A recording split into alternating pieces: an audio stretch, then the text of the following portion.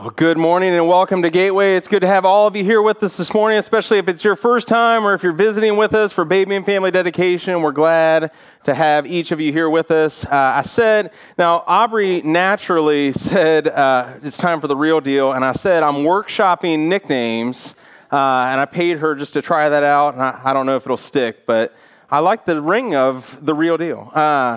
Hey, what a great day today is, seeing families commit to raising their kids in the ways of Jesus, but also seeing the church committing to these kids as well. And I hope that you take this commitment seriously as a church, because many times the most impactful relationship for young people is one with a Christian that isn't their parent.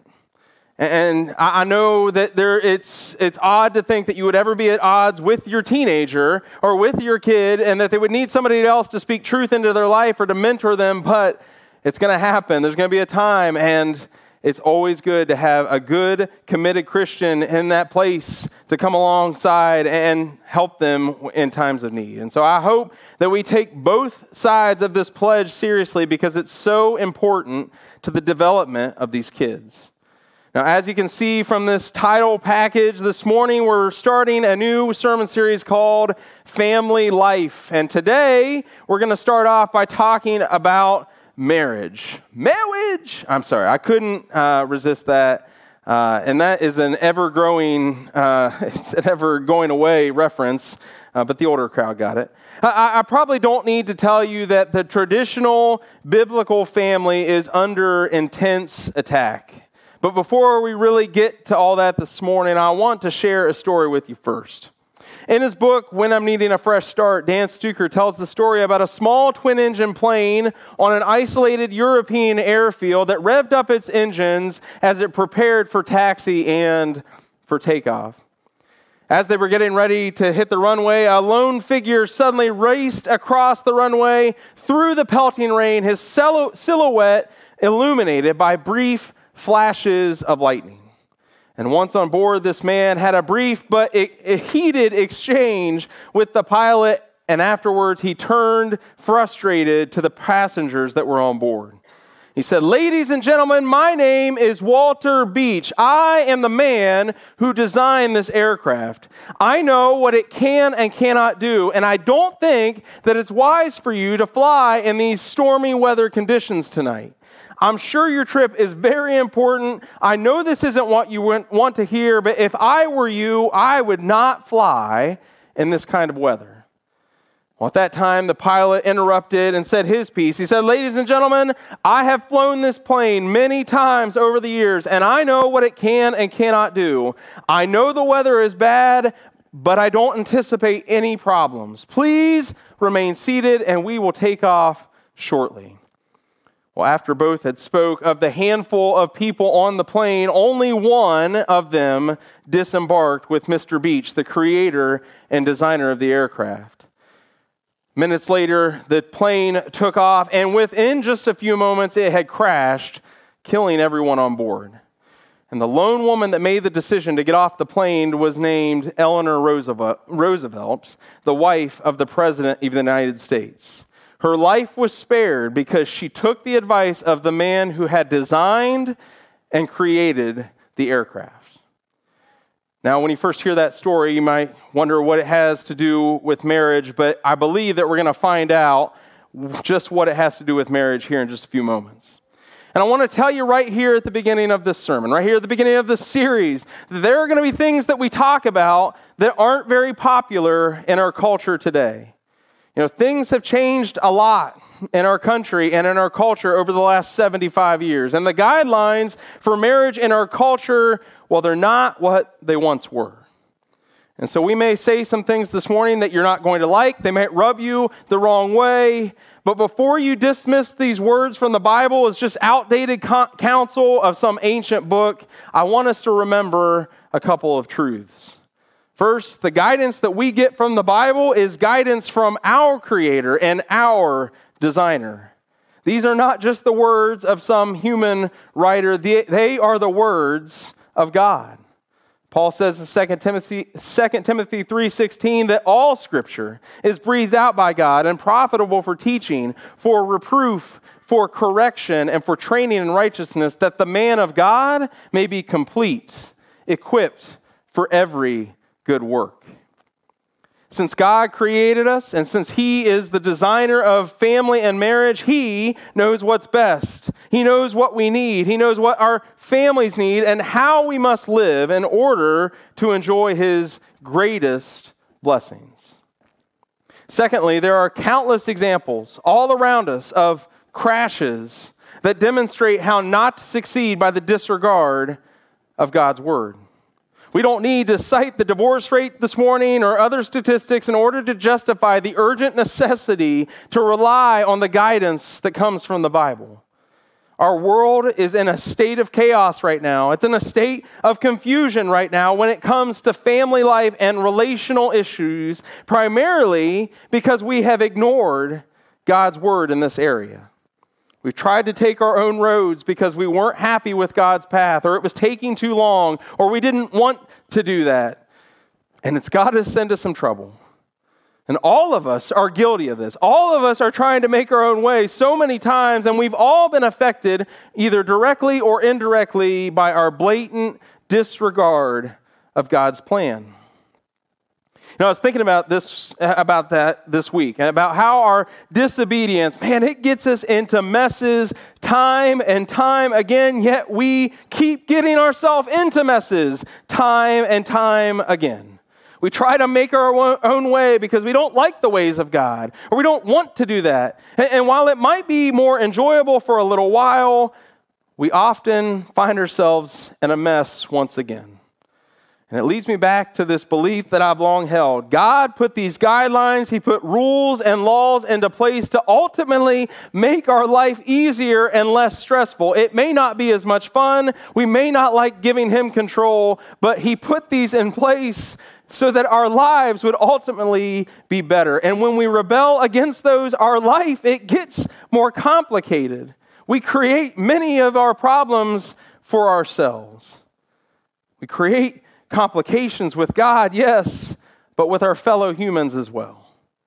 And it's something to remember the next time that we're tempted to do something for short-term pleasure or something that we want to do rather than go the way of God.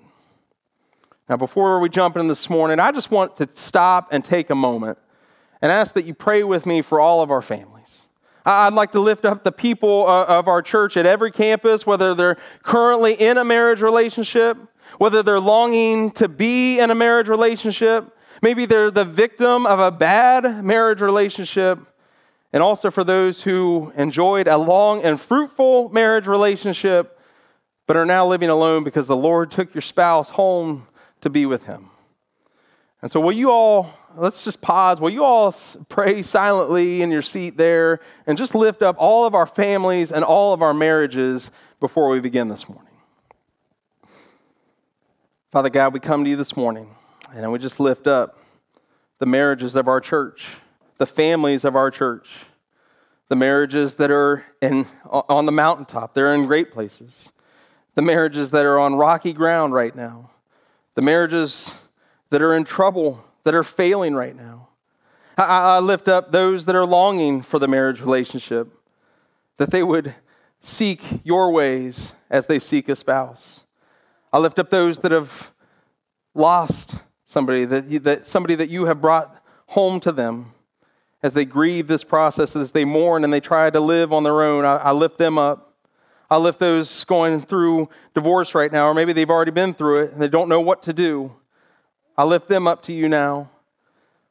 And Father, I lift up all of our families as we all try to figure out how to make this work, how to keep our kids alive, how to keep them pointed to you.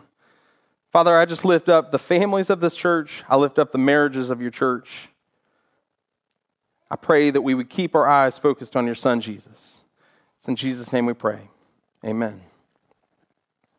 If you were lied to every day since the day that you're born and you are born into this lie that people perpetuate around you, and that's all that you ever know. That's all that people ever talk about. That is your truth in a way. Well, then how would you respond when the actual truth was presented to you? For instance, if you grew up in the South in the 1800s and you were repeatedly told that people with black skin and of African descent were inferior human beings, would you believe it? Or would you rise above the lie and find the truth? Or if you'd grown up in Germany in the 1930s and were told that the Aryan race was the superior race and that Jews were a threat to humanity and that Adolf Hitler was the savior of the German people and of the world, would you have detected the lie or would you have bought into it? Or if you were born into Pakistan in the last 50 years and raised by Muslim parents and you were told that your God, Allah, wanted the advancement of Islam at any cost, and that if you gave your life as a suicide bomber to kill infidels, you would be given rewards in the afterlife, including dozens of virgins at your beck and call, would you believe the lie or would you reject it? Would you even be able to tell that you're living a lie at all? And we all like to think that we would see through the falsehood, that we would be wise enough to discover the truth. But when a lie is repeated long enough and by enough people, and you're surrounded enough by it, it's hard not to believe it too, isn't it? Now, why do we bring this up? Because it's exactly what's going on in our culture today when it comes to the topic of the family and of marriage. But that shouldn't be any surprise to us. You know, the Apostle Paul says in 2 Thessalonians 2 that the devil will use human instruments with clearly devised lies that many will believe to their own destruction. And we don't use this translation often, but I do like how the Living Bible translation puts it. It says, this man of sin will come as Satan's tool, full of satanic power, and will trick everyone with strange demonstrations and will do great miracles. He will completely fool those who are on their way to hell because they have said no to the truth. They have refused to believe it and love it and let it save them, so God will allow them to believe lies with all their hearts. And all of them will be justly judged for believing falsehood, refusing the truth, and enjoying their sins. And the big lie that's being told over and over again in our culture today and for the past few decades is that traditional biblical marriage isn't necessary anymore to have a blessed and fruitful life and a blessed and fruitful family. But when it comes to family life, a traditional Christ-centered marriage is the foundation for a blessed and fruitful family, and the Bible is the foundation for a blessed and fruitful marriage. And as Christ followers who are living in this dark and ugly world, we have to have a biblical worldview. We have to know what the Bible says in order to follow it, but we have to follow what the Bible says then, including the belief that marriage was ordained by God, not by man. If marriage was a human idea, it could be changed or modified or even thrown out altogether, but it wasn't man's idea, it was God's. In Genesis 2:18 we read, then the Lord God said, it is not good that the man should be alone. I will make him a helper fit for him. Now some versions here say suitable for him. Then down in verse 21 of the same chapter we read, so the Lord God caused a deep sleep to fall upon the man, and while he slept, took one of his ribs and closed up its place with flesh. Now there's a lot going on here with the original Hebrew language. That's what it was originally written in. And it's stuff that we can't quite capture with our own language. But what it seems like the language is trying to say is that there is this mysterious and special closeness between the man made from dust and the woman made from his side. No other animal or being in all of creation was created in this way. You know, it reminds me of the story of the little boy who heard this story one Sunday in Sunday school, and a few days later he has a pain in his side, and he goes, Mom, help! I think I'm having a wife! You know, verse 22 says, and the rib that the Lord God had taken from the man, he made into a woman and brought her to the man. Then the man said, this at last is bone of my bone and flesh of my flesh. She shall be called woman because she was taken out of man.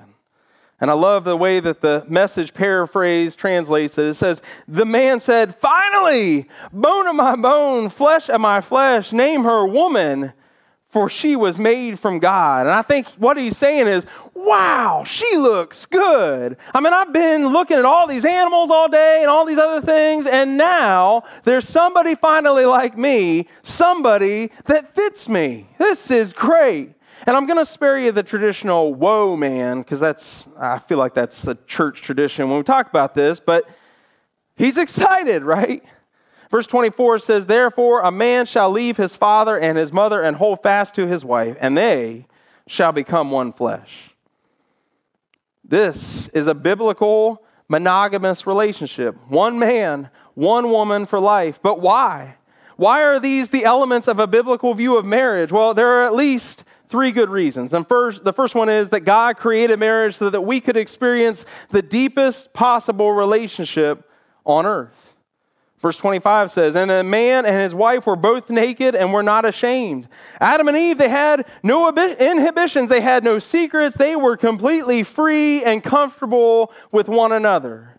And there is a physical, emotional, and spiritual bond that develops in a marriage that is deeper than any other human relationship. I mean, physically, your husband or your wife should know more about you than anybody else. Emotionally, mentally, all these things, it's the deepest human relationship that we can have. And I think if we conducted a poll of every adult in the room today and asked them, what is it that you really want out of this life? I think many, if not all, would have a desire to be happily married in their top three, to find their soulmate, to find the person that they can do life with forever. Yet so many people search endlessly for this, going through relationship after relationship, sexual encounter after sexual encounter, but they are never able to find it because they're doing all these things that are outside of God's plan. Second, God created marriage so children would have a secure, healthy, and loving environment to grow up in. Studies have shown that kids in two-parent homes are twice as likely to succeed and be free from psychological and addictive problems in life. Now, granted, there are a lot of kids from single-parent homes that do extremely well. And there are kids from two-parent homes that have their own issues. But I don't think anyone would argue that a single-parent home is God's plan. Now, that doesn't mean that kids from single-parent homes are doomed or that single parents are going to hell or anything like that. God can make everything beautiful. We just sang this song. He can turn what the enemy meant for evil and make it for good. Nothing is ever unable to be made right by God. But it does mean that the best recipe for success and for the least amount of trouble is to follow God's plan and have a two-parent home. Third, God created marriage so there would be a tangible example of God's relationship with us. When the Apostle Paul described the nature of God's relationship to his people in Ephesians 5, he used the example of human marriage. And he writes in verses 31 and 32, therefore a man shall leave his father and mother and hold fast to his wife, and the two shall become one flesh. This mystery is profound, and I am saying that it refers to Christ and the church. As we grow in our marriage, we're reminded that God is so good to us. He gave us this partner for life. He forgives us. He loves us even when we are unfaithful to Him. And so I think it's clear that God created marriage so we can enjoy the deepest of relationships, so that our children will have a great environment to grow up in, and so the world can witness a living testimony of just how much God loves us. Another truth in our biblical worldview of family life and of marriage is that Satan will attack us at every turn. He will attack us at every turn, and he's going to get in there any way that he can. And we have to be ready for it. We have to be ready and on the defense for him to come for us. It's why we need to do our best to know God's word and to apply it to our lives. Friends, we cannot be naive and think that the devil isn't already trying to pry his way into your family and into your marriage and into the lives of your kids, into your weekends, into your children's schools, into their social media accounts, and into every nook and cranny of your existence. If Satan can find a foothold, if you give him that opportunity, he will certainly take it. I want us to listen to Genesis 3, 1 through 5. Now the serpent, who is Satan, now the serpent was more crafty than any other beast of the field that the Lord God had made. He said to the woman, did God actually say, you shall not eat of any tree in the garden? And the woman said to the serpent, we may eat of the fruit of the trees in the garden, but God said, you shall not eat of the fruit of the tree that is in the midst of the garden, neither shall you touch it, lest you die. But the serpent said to the woman, you will surely not die, for God knows that when you eat of it, your eyes will be opened, and you will be like God, knowing good and evil. I want us to notice Satan's line of attack here. And first, he gets them to question God's word, forcing them to question whether, did God actually say what you think he said? Did he actually say that, or is there some wiggle room here? Next, he denies God's word, telling them, well, it's not true. That's not true. He didn't mean that, or he didn't really say that. And then he reverses God's word, telling them that they won't die, but rather really, fully, truly live if they eat from the tree. And we know what happened next. They partake in the forbidden fruit. They listen to the lies, and it gets them into trouble, and there's a great crash. They didn't listen to the creator and the designer. They listened to the person telling the lies. It's called the fall of man for a reason. Now there's blaming and finger pointing happening in the garden. Eventually, they get evicted. They have to pack up and move out of the garden because of their disobedience. Their disobedience got them into a mess. Afterwards, they have 2 sons, one of which kills the other, and the family has become dysfunctional. And guess what? Satan didn't stop with them. He didn't call it a day after it was over. No, he's been attacking the family ever since, including yours and mine. And here are a few of the lies that he's telling today. First, there's the cohabitation lie, where Satan says, has God really ever said that you have to remain pure until marriage? I mean, come on, that's an old-fashioned 1950s ideal. That's not true today. Go ahead and live together. Come on, that's what we're doing these days. Be sexually intimate together. Before you marry, just you got to know you're compatible, right? I mean, if you're not compatible sexually, then your marriage is just in trouble. I mean, this way you'll have a basis for comparison. If you build up your numbers, then you can compare with how everybody else is doing. Except the problem is that basis of comparison can destroy your marriage. When you have a basis of comparison, now the problem is it's comparison, and now there's comparison happening. And it's going to leave your eventual spouse wondering how they compare to the partners that came before them. And there'll always be that lingering thought of, what if I'm not as good as she was? What if I'm not good as the last guy? And this is also why pornography is so harmful to our marriages, or even a future marriage. It creates unrealistic and harmful comparisons in your brain that your spouse cannot and should not live up to. There's the divorce lie, where Satan says, if you're not happy, man, get out and try it again. You know what? Like, roll the dice again. If this one didn't work out, then move on to the next one. Because working on this, man, it's too hard and it's too time consuming. You don't have the time. You don't want to waste time with this person. You got to get out and try again. This is just irreconcilable. Just don't give God a chance to restore it, because you'll be unhappy the rest of your life. In our culture, man, they bought into this lie, hook, line, and sinker. I mean, it's commonplace even amongst Christians these days. Friends, divorce should not be amongst your first options when you have trouble in your marriage. It may end up that it's a last resort for biblical reasons. For you, if you or your partner over a period of time refuse to repent or to change their behavior and get biblical counseling, but it shouldn't come up early when trouble rears its ugly head. It shouldn't be on the top 3 of your options when you start having marriage issues. Because let me tell you something that most of you already know. If you're married, trouble is coming your way, and it's coming fast. All marriages have issues. There's not a marriage that doesn't have an issue. And if you haven't had one yet, I'm sorry, it's coming, right? I'm not trying to be a pessimist. I'm an optimist, right? But every marriage is going to have trouble. Why? Because you married a sinner. And you know what? Your spouse married a bigger sinner, right? We are sinners trying to make this work. We mess up. We say things we don't mean. We have to apologize. There is going to be trouble in your marriage. And if you have divorce on your mind as the quick fix, then you'll never stick around long enough to find happiness. Contrary to what you might think, divorce is normally not the key to your happiness, and it's not usually the key to the health of your family either. In fact, from what I've heard, it's a pretty gut-wrenching experience. Friends, don't buy into the lie that Satan is putting out there that divorce is the answer, especially right at the beginning of the issue. And the third lie is the homosexuality lie. And this lie has become so prevalent in our culture, and it's becoming more and more accepted in our world. And I'm sure you already know that.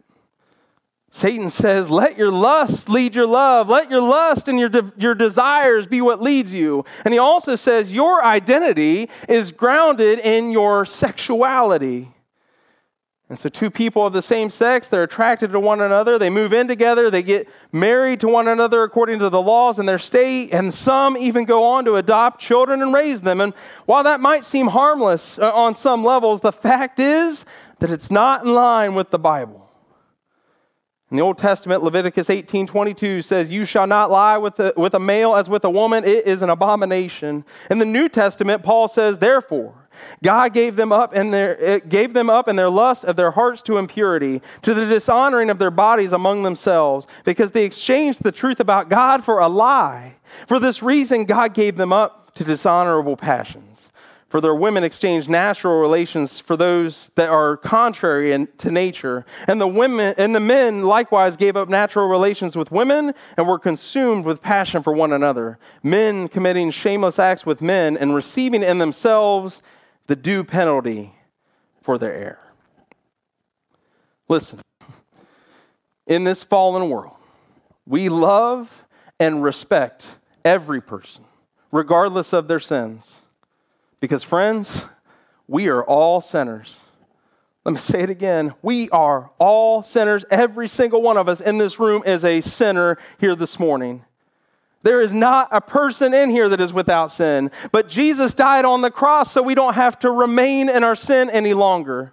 Because of the cross, we can repent and receive His grace. The amazing grace that comes from Jesus Christ is available to all. But Paul says in Romans 9 that if we cannot deliberately stop sinning, and we cannot continue to sin and continue to receive forgiveness from Christ. And just like lust or adultery or murder, all unrepentant sin separates us from the Father. You know, Christopher Yuan is a professor at Moody Bible Institute. He's also a former practicing gay man who has returned to Jesus as a prodigal son.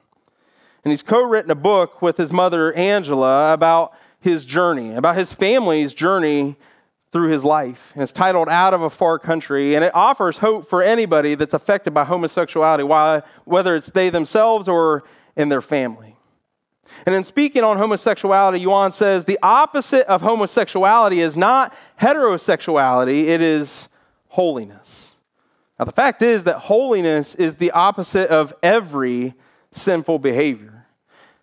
You know, we said at the beginning, the lie that Satan tells us is that we should let our lust lead our love. And so whether it's homosexuality or heterosexuality, if you're letting your lust lead you, then you're going to end up in trouble. You're going to end up in a place you don't want to get. It is against the way of God. And so holiness truly is the opposite of every sinful behavior. Paul wrote in 1 Timothy 1, the law is not laid down for the just, but for the lawless and disobedient, for the ungodly and sinners, for the unholy and profane, for those who strike their fathers and mothers, for murderers, the sexually immoral, men who practice homosexuality, enslavers, liars, perjurers, and whatever else is contrary to sound doctrine. And certainly there are some that are born with a same-sex attraction, but that doesn't mean that you cannot be born again. Someone may feel a same-sex attraction, but Paul tells us that we are to suppress our natural desires, our natural sinful desire when it comes to sinful thoughts and behaviors. There are sins of all kinds that would leave this world in just a disturbing place if they were not suppressed.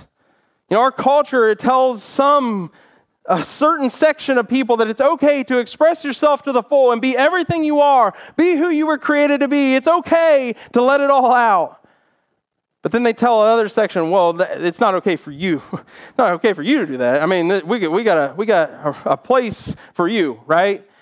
Not all people can express themselves. See, the world picks and chooses who can express themselves, and it's okay for some, but it's not okay for others. But the Bible says that we must all suppress our sinful desire if we are to lead Christ-like lives.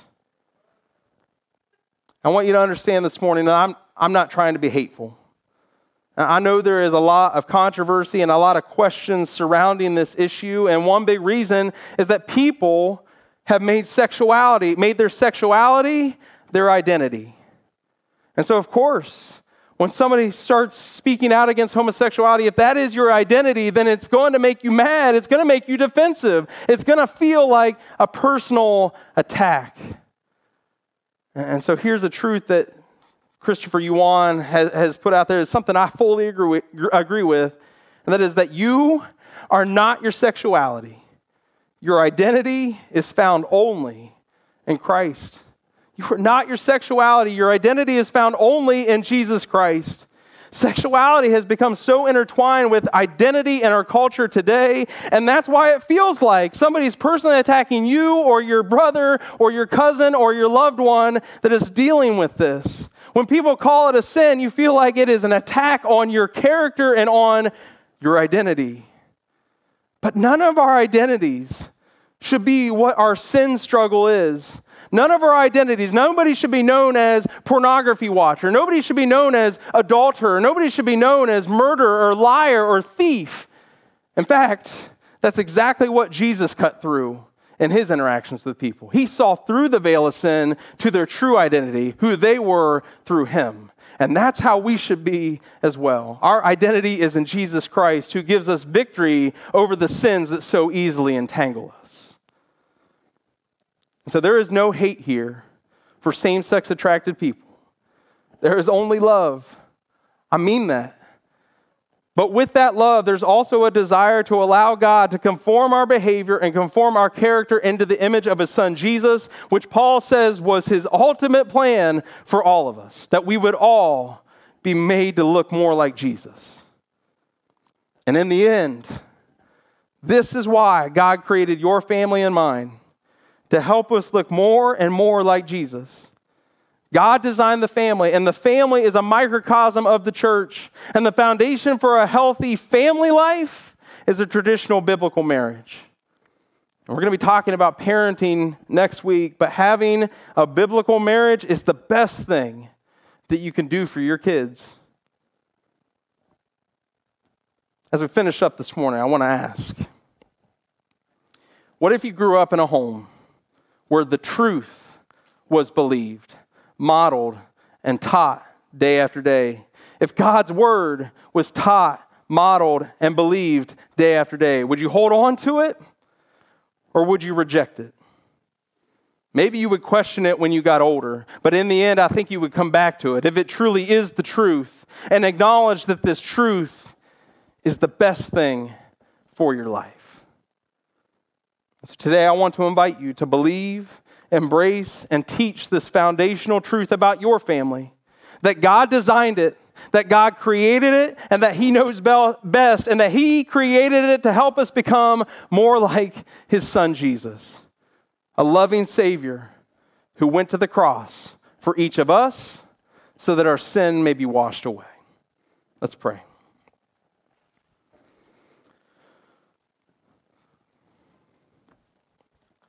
Father God, we come to you this morning, and this is just some tough things going on because our culture has gotten to a point where it's not really in line with your word anymore.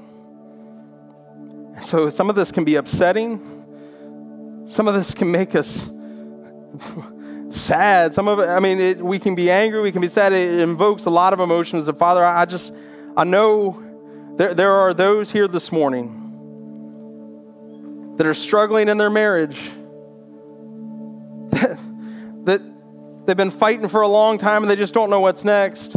I know there are some that are right after a divorce or heading into a divorce and they don't know what to do next.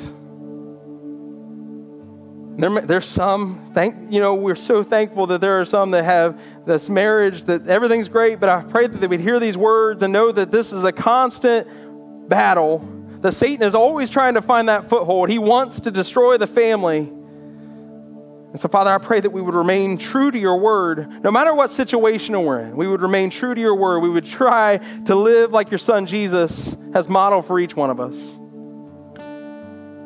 I pray that we would remember that all of us are sinners, that we married a sinner that is going to make mistakes, that we would forgive those mistakes as your son Jesus has forgiven each one of us.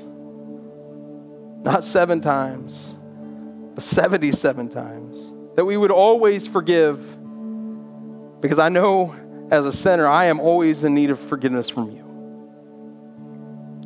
Father, I pray that for those that are dealing with divorce, that are dealing with homosexuality, whether in their life or the life of a loved one, for those that don't know, that may be living together or maybe considering that, I just pray about these lies that we have allowed Satan to kind of make popular in our culture. And Father, it's really confusing sometimes. We can get really upset about things. I just pray that we would always rely on you. We would always go to your word as the truth. And I know sometimes we don't know the way, but when maybe it's not clear, I just pray that we would come to you and we would submit and lay everything down at your feet. And just know that you are there, even when we don't know what to do next.